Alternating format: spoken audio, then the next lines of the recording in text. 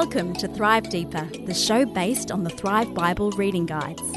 This is an ongoing conversation about God's Word with Thrive author Dr. Matthew Jacoby.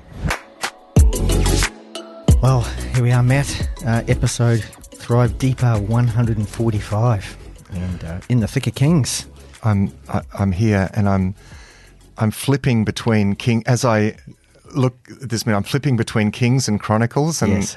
I think this whole episode is going to be a bit like that, isn't it? It is going to be a little like that. So it's really, it's interesting to see the choices of what Chronicles adds and what Kings leaves out. Yes, it really it is underscores the differences Yeah. in what they were drawing from these stories. yeah, and given some the of different contexts. Exactly, and some of them in Kings are really short, and you think, oh, it can't have been anything very eventful happening there. Then you go across to Chronicles, and there's chapters of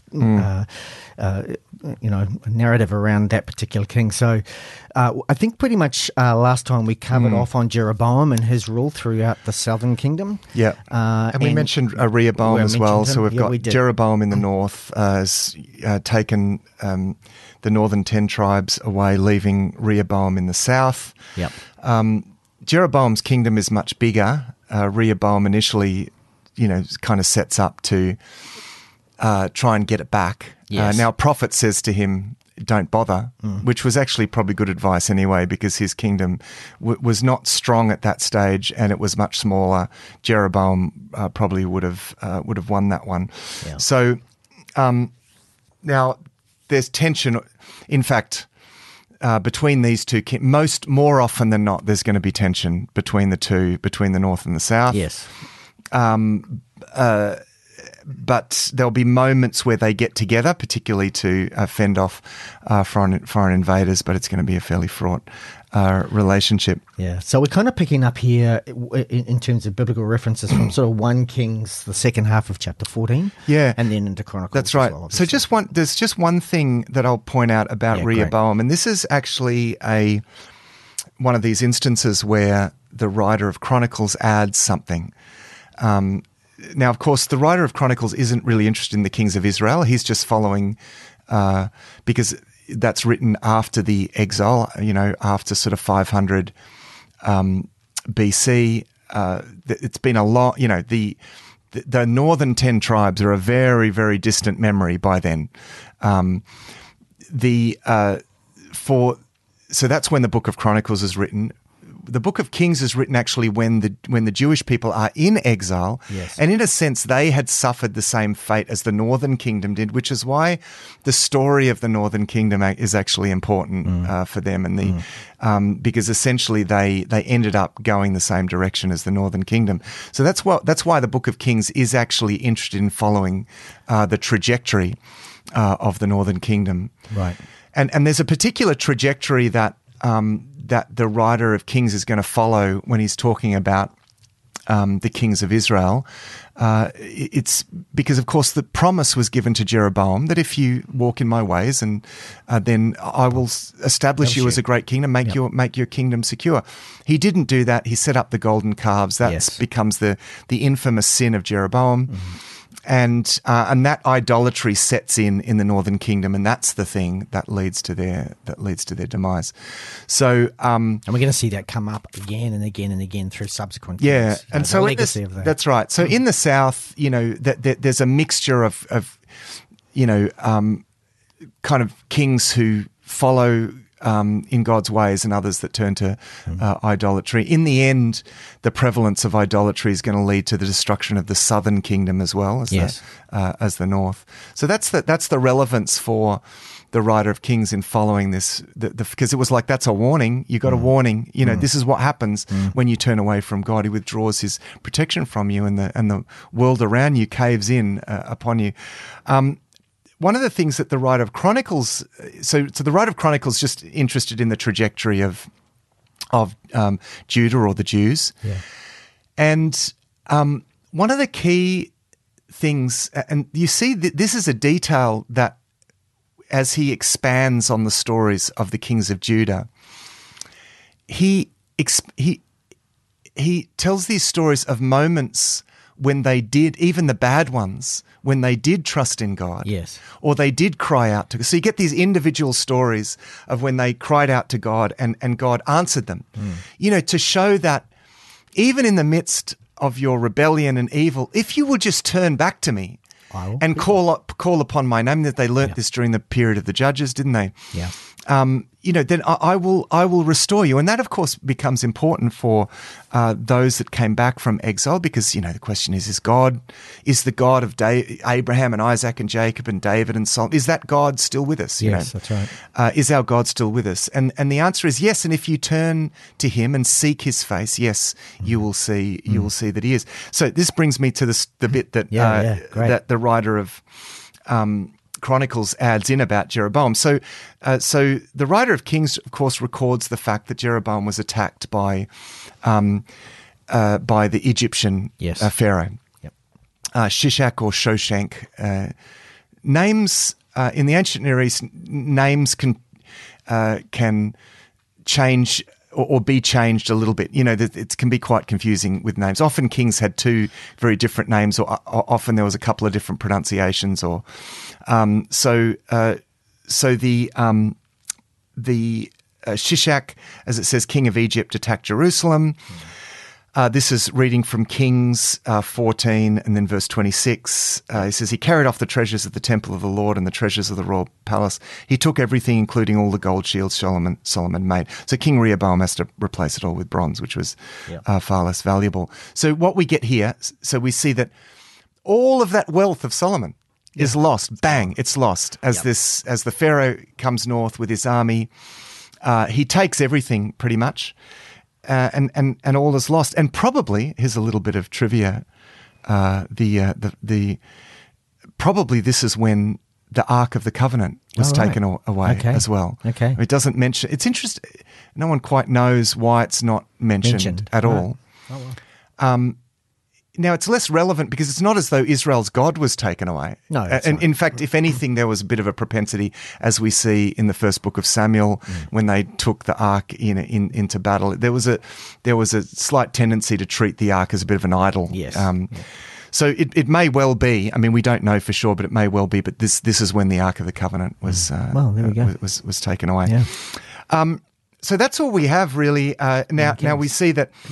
Now, we actually know that this was a major campaign on the part of Egypt. They actually wanted to subjugate the whole area. Now, because of internal weaknesses in Egypt, they basically drew tribute, which was all of this treasure. Yep.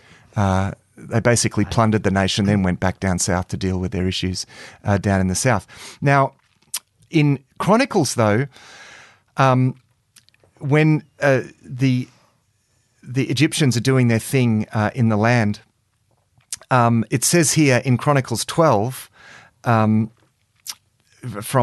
read from verse 5. Yep. Then the prophet Shemaiah came to Rehoboam and the leaders of Judah who had assembled in Jerusalem for fear of Shishak, the Egyptian pharaoh.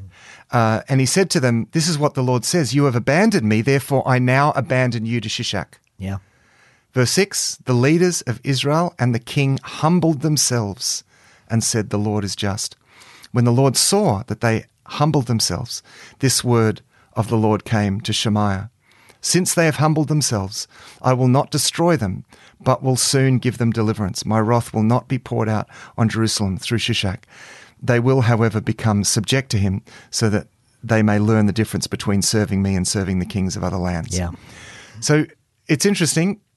Writer of Kings is less interested in that moment. Yes. But the writer of Chronicles wants to show how even in the midst of Rehoboam's disregard of God, that when he humbled himself and he sought the face of God, God answered. There was bang. mercy. Yep. And we're going to see that feature throughout these books. Yeah. So that's Rehoboam. Let's leave Rehoboam behind in the dust as we scoot through this. Rehoboam's son Abijah becomes king. He doesn't follow God. There is war between him. It says in 15 verse 6, there was war between Abijah and Jeroboam throughout Abijah's life. Yep.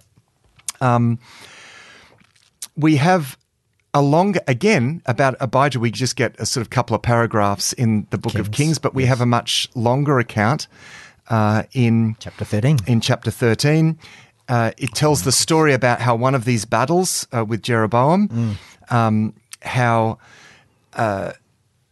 Abijah did actually trust in God at one point. Well, he was completely surrounded, and basically completely surrounded. They were going to be completely annihilated. That's right. They were going to be completely annihilated. And then it says in verse 14 of 2 Chronicles 13, it says, Judah turned and saw that they were being attacked at both front and rear. And here it is. Then they cried out to the Lord. Yeah. The priests blew their trumpets, and the men of Judah raised the battle cry. At the sound of the battle cry, God routed Jeroboam and all Israel before Abijah and Judah. And then it says down in verse 18, the Israelites were subdued on that occasion, and the people of Judah were victorious because they relied on the Lord, the God of their ancestors. Yeah, that's right. So even in the midst of his rebellion, yet again, this is the key theme in the book of Chronicles. Yep, you got it really wrong. You went way off track, but even in the midst of if you cry out to God, there is nothing that God wants more than for you to turn back to him. You don't ever get to the point where you think, oh, I've gone too far. It's too, surely I can't cry out to God now. No, the writer of Chronicles saying, no, if you turn back to God, he will show mercy, because more than anything, he wants his children to come back to him and to walk with him. And we'll see that kind of issue with a subsequent king, you know, where he perhaps does feel that he's gone too far. That's right, with King Asa. So, and yet again, we have quite a short account of King Asa's rule in the Book of Kings. The Book of Kings is speedily showing a trajectory. It's a much more, it's a much briefer account. It moves quicker because it wants to show a general trajectory of how things ended in the exile. Right.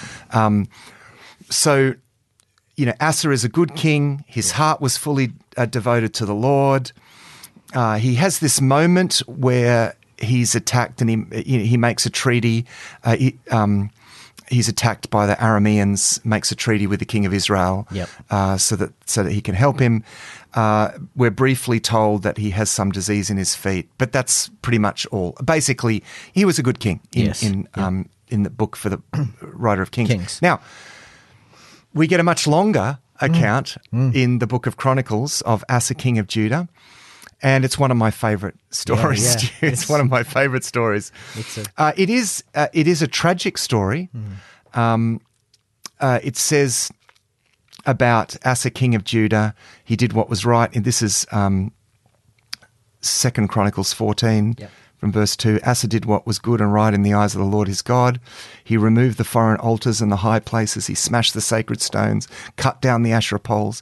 He commanded Judah to seek the Lord, the God of their ancestors, and obey his laws and commands. I've highlighted in my digital Bible, whenever it refers to seeking the Lord, I've highlighted this and it's, these green highlights all the way through the book of Chronicles. So, he builds up and anyway, he tells this story, which isn't recorded in the book of Kings, how Azirah the Cushite marches out, one of these kings, probably from the sort of more from Arabia, somewhere down there, comes out with an army, thousands upon thousands, right? Chariots and all of this. And he takes up battle positions. And then it says in verse 11 of 2 Chronicles 14, then Asa called to the Lord his God. And we have this beautiful prayer of Asa about how he relied upon the Lord, and this army against all the odds was completely crushed. It says such a great number of Cushites fell that they could not recover. They were crushed before the Lord and his forces, right? God fought for Asa. Great. So Asa responds by instituting this great reform and revival in Judah. That's right. There's this prophet Azariah comes to Asa and he says in chapter 15, listen to me, Asa and all Judah and Benjamin, the Lord is with you when you are with him. If you seek him, he will be found by you. This is, again, I've underscored that in green because it's this theme in in the book of Chronicles. And so he assembles all the people. It says down in verse 12, they entered into a covenant to seek the Lord, the God of their ancestors, with all of their heart and soul. And it says they sought God eagerly, and he was found by them. So the Lord gave them rest on every side. Okay, so this is, as remember, there's this constant warring between the northern kingdom. So this is a moment of rest. The Lord gives them rest. And interesting here, it's interesting also that by this stage, the tribes of Ephraim, Manasseh and Simeon have also kind of defected, in a sense, to the rule of under King. That's right. Because they'd seen God at work in this and acknowledged that, and they were, coming. That's right. So that even the northern kingdom there is losing ground. Yeah, that's right. So, so as the writer of Kings points out, and it says this down in verse 17 of 2 Chronicles chapter 15, Asa's heart was fully committed to the Lord all of his life. That's sort of general statement. But then we get this tragic story. It says in chapter 16, in the 36th year of Asa's reign, Baasha, king of Israel, went up against Judah and fortified Ramah to prevent anyone from leaving or entering the territory of Asa, king of Judah. And he, sorry, this is where I'm going to correct what I said before. It wasn't the Arameans that were attacking. It was actually the northern kingdom that attacked. And the problem, he goes to the Arameans for help. This is treaty. That's right, and makes a treaty with the Arameans, which is even worse. So that's he actually asked them to break the treaty they'd already made with the Northern Kingdom. Yeah, that's right. Exactly. So the writer of Kings records that, but there's no real comment about that. Okay, or that's not problematized. But here it is. Here, this is a problem because it's Baasha, king of Israel, very weak Northern Kingdom, and he goes up and he fortifies. But basically, he lays siege to the city of Ramah, which is one of the Judean towns. So it's not a big issue. Certainly not as big as the Cushite invasion, right? No, that's right. So Asa takes all of the gold out of the Lord's temple. Yep. Man, and that's a big deal because that's stuff devoted to the Lord, right? He takes it and he gives it to Ben-Hadad, king of Aram. He says, break your treaty, because he had this treaty with the northern kingdom, and help me out here. Essentially, it's a bribe. Yeah. Help me out here. Like, you got to help. So he's running off to... So this is this devastating moment, and you sense the grief, the real grief of God. This really grieves God, and it's in verse 7. It doesn't seem like it was all that long ago that he's standing in front of the people saying, because we've trusted in the Lord and we've sought the Lord, this is why we find ourselves in this place now. And they entered into a covenant to always seek God. And this is, this is what, because essentially they entered into that covenant under Moses. Yes. Didn't they? Yes. They entered into that covenant again under Joshua. We are going to devote ourselves to the Lord. Again and again and again, they entered into that covenant with Solomon. Yes. We are going to seek the Lord, right? We absolutely, we are going to be a people who are characterized by going to God first when we have problems, right? That's going to characterize us. So, and we've seen from the story of Asa that when this vast Cushite army comes against him, that they go to God, he answers. God can do this, right? Yes. But in this case, for some reason, and we don't know why, Asa has this lapse of faith. That's right. Yep. And so Hananiah the seer, this prophet, comes to King Asa. It says in verse 7, and he says, because you relied on the king of Aram and not on the Lord your God, the army of the king of Aram has escaped from your hand. Were not the Cushites, the Libyans, a mighty army with great numbers of chariots and horsemen? Yet when you relied on the Lord, he delivered them into your hands. Yeah. For the eyes of the Lord range throughout the earth to strengthen those whose hearts are fully committed to him. You have done a foolish thing, Asa.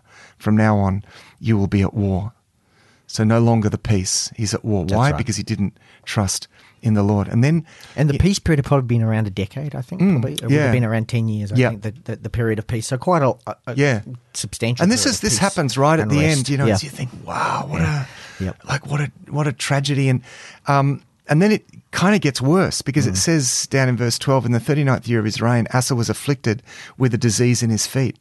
Well, first of all, he got angry with the seer and chucked him in prison. Oh, yes, that's right. Yeah, and so he was angry. Yes, about important that. detail. Thank you. Yes, and then actually, and that's a key point, Stu, because he could have said, and repented and turned back to the Lord, right? Yep. When that oracle was brought to him, but he doesn't. No. He actually... You didn't tell me what I wanted to hear, so you throws the prophet in prison. Yeah. Yep. And then it says, at the same time, Asa brutally oppressed some of his own people. Yeah. Yeah. Man, this guy's suddenly in a really bad place. What's going on? It's not dissimilar to Solomon, because in a sense, Solomon, it ended up, he brought great prosperity to the nation. Everything was going well, real golden age. But by the end, he was really burdening the people. He was not quite, but they were almost nearly slaves, man, it was terrible. So this is, the same sort of trajectory here, tragic trajectory. And it says, though his disease was severe. So this is just the before disease he died, in his feet. Though his disease, even in his illness, it says here, he did not seek help from the Lord, but only from his physicians. Not that there's anything wrong with seeking help from the physicians, but, and you think, I wonder why he doesn't even then, well, maybe he thought back, I'm beyond it now. Because let's face it, he'd imprisoned a prophet of the Lord. Yeah. Yep. Wow, I've done that. I've oppressed my own people. He'd used all the money from the temple. I've emptied the temple of all its. Man, he's probably thinking, no, I've gone too far. Yeah, I've lost it now. God doesn't want to talk to me now. And we can feel like that. We can, absolutely. I've gone too far. Exactly right. And the tragedy, God's not going to accept me now. That's right. And the tragedy is, and this is what the message really, and this is what the chronicler wants us to get here, is that reality is God was grieved even at this point. I just want you to turn back to me. I just want you to come back to me.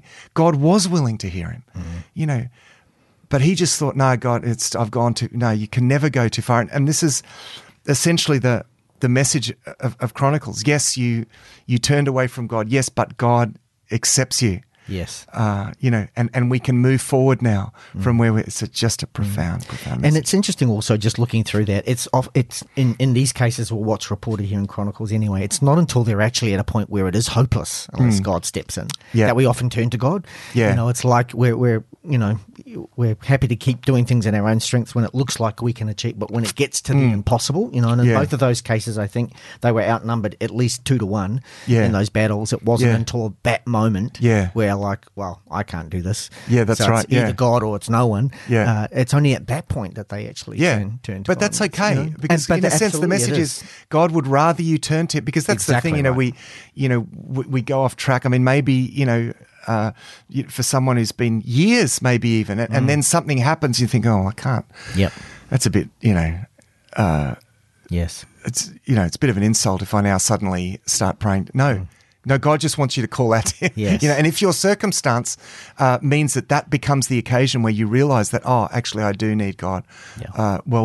Better than that's better, exactly right. That's better. So, so we then in Kings, now we flip, because we're flitting between, aren't we? And it goes down to, and we have a series of accounts of what's happening up in the north. Right. This is during the reign of Asa. Which just and what can we say, Stu? It's that's right. It's carnage. Downhill. It's absolutely carnage. So, so Nadab becomes king in the south. Now Nadab is in the north. He's the son of Jeroboam. Yep. Okay, so this looks like a dynasty. Yep. See, that's the sign of success in the if you have a dynasty, and we see this. There's an enduring dynasty in the south, in Jerusalem, in Judah. So this is kind of looking good. Nadab becomes king. He reigns, but he does evil in the eyes of the Lord. He follows in the way of his father, committing the same sin his father had caused Israel to commit. That's going to be the assessment. We're going to hear that repeated throughout this. It's always going to refer back to the sin of Jeroboam. I think this says something about legacy, that the gods that you set up are more likely than not going to be the gods that your children worship. Yes. And we see this happening here. And but there's a plot against him. There's a civil war. Baasha, son of Ahijah from the tribe of Issachar, plots against him, strikes him down. He becomes king. As soon as he becomes to reign, he actually begins to kill off he kills off Jeroboam's whole family. These are pretty short reigns. So Nadab was only like 2 years. Yeah, that's right. This isn't happening over a long period of time. This is happening pretty quickly. Jeroboam's whole family is cut off. Now remember, God had promised Jeroboam, if you walk in my ways, I will set up for you an enduring dynasty. Yes. Yeah. But he doesn't, and his whole family is wiped out. In the next generation. Yeah. So then Baasha becomes king of Israel. He also does evil. He follows in the same sins. Yeah. And Baasha was the king that we just heard about Asa fighting against, and Baasha was the one who was building the fortress to prevent people getting to Judah. Yeah. Yeah. It's Baasha. Yeah, that's right. So there's a sense of promise for Baasha. I mean, he hears from a prophet, the prophet Jehu. But he's just not responsive to God. He says, this prophet comes and basically predicts doom over his house. Yep. So his son, let me see if there's anything else to say about this. So no, he just dies. Yep. He dies. His son succeeds him. So so the question, is this another triad dynasty, right? Baasha's become his son takes over. Okay, This is looking good. Elah reigns 2 years. Yep. Zimri, one of his officials who had command of half his chariots, plotted against him. So here we have yet another internal revolution. Yep. And he's struck. Elah's struck down, and Zimri takes his place, and he kills off all of Baasha's family. That's right. Right, so that he can't have a dynasty. Look, in the ancient world, this all means something. This means that this is just chaos. Yeah. Clearly. This is chaos here. Continual infighting. So Zimri becomes king. Yep. He reigns all of 7 days. 7 days. Wow, this is really going downhill, Stu. Like really going downhill. A certain Omri plots against him. And essentially, he committed suicide. I think he basically burned himself down. Zimri in the palace. Commits suicide. Yep. So Omri takes over. Yep.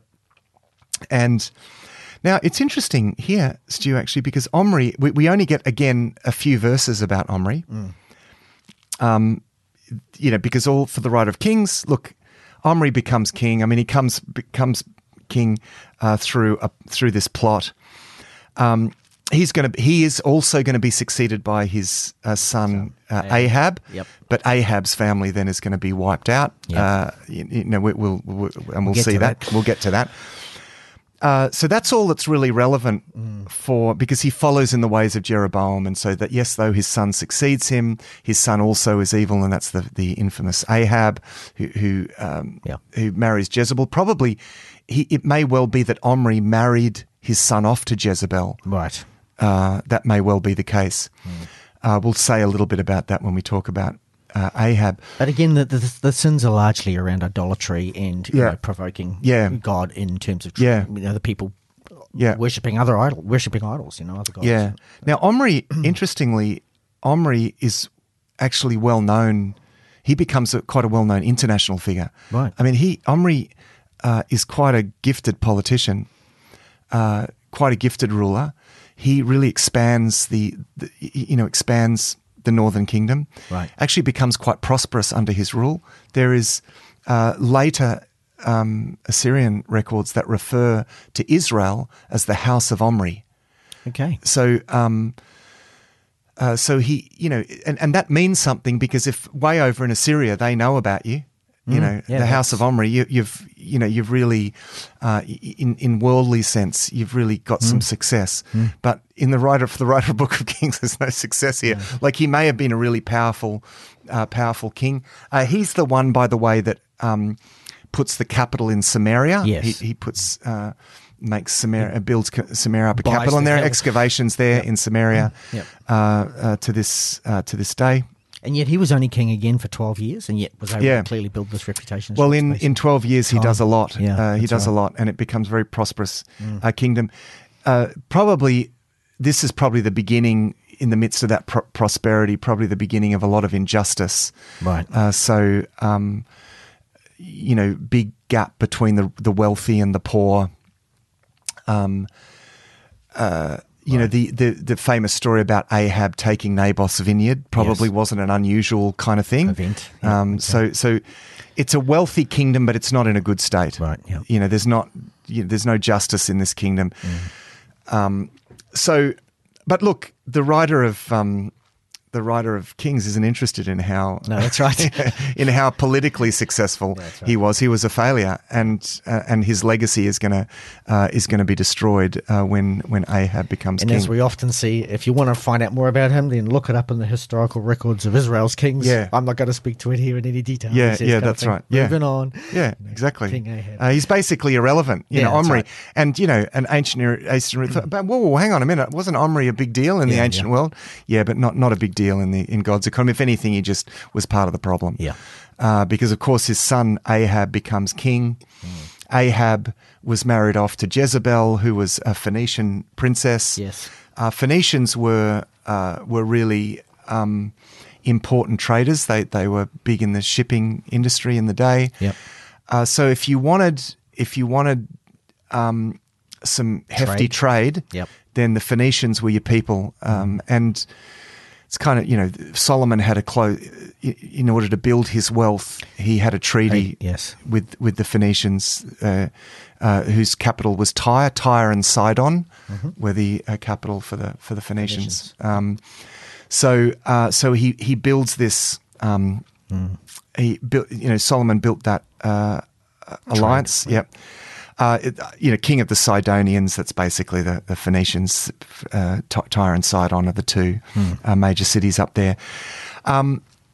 Jezebel, as with when Solomon married these women, they come with their own gods. Religions and they're, these are important trade alliances, so you don't want to mess with that. They got to let them do what they want to do, otherwise they're going to write home to dad, and you'll be in problem. You'll be in trouble. We're going to, when we get to Ahab and Elijah, we're going to hear a lot about Jezebel. Yes.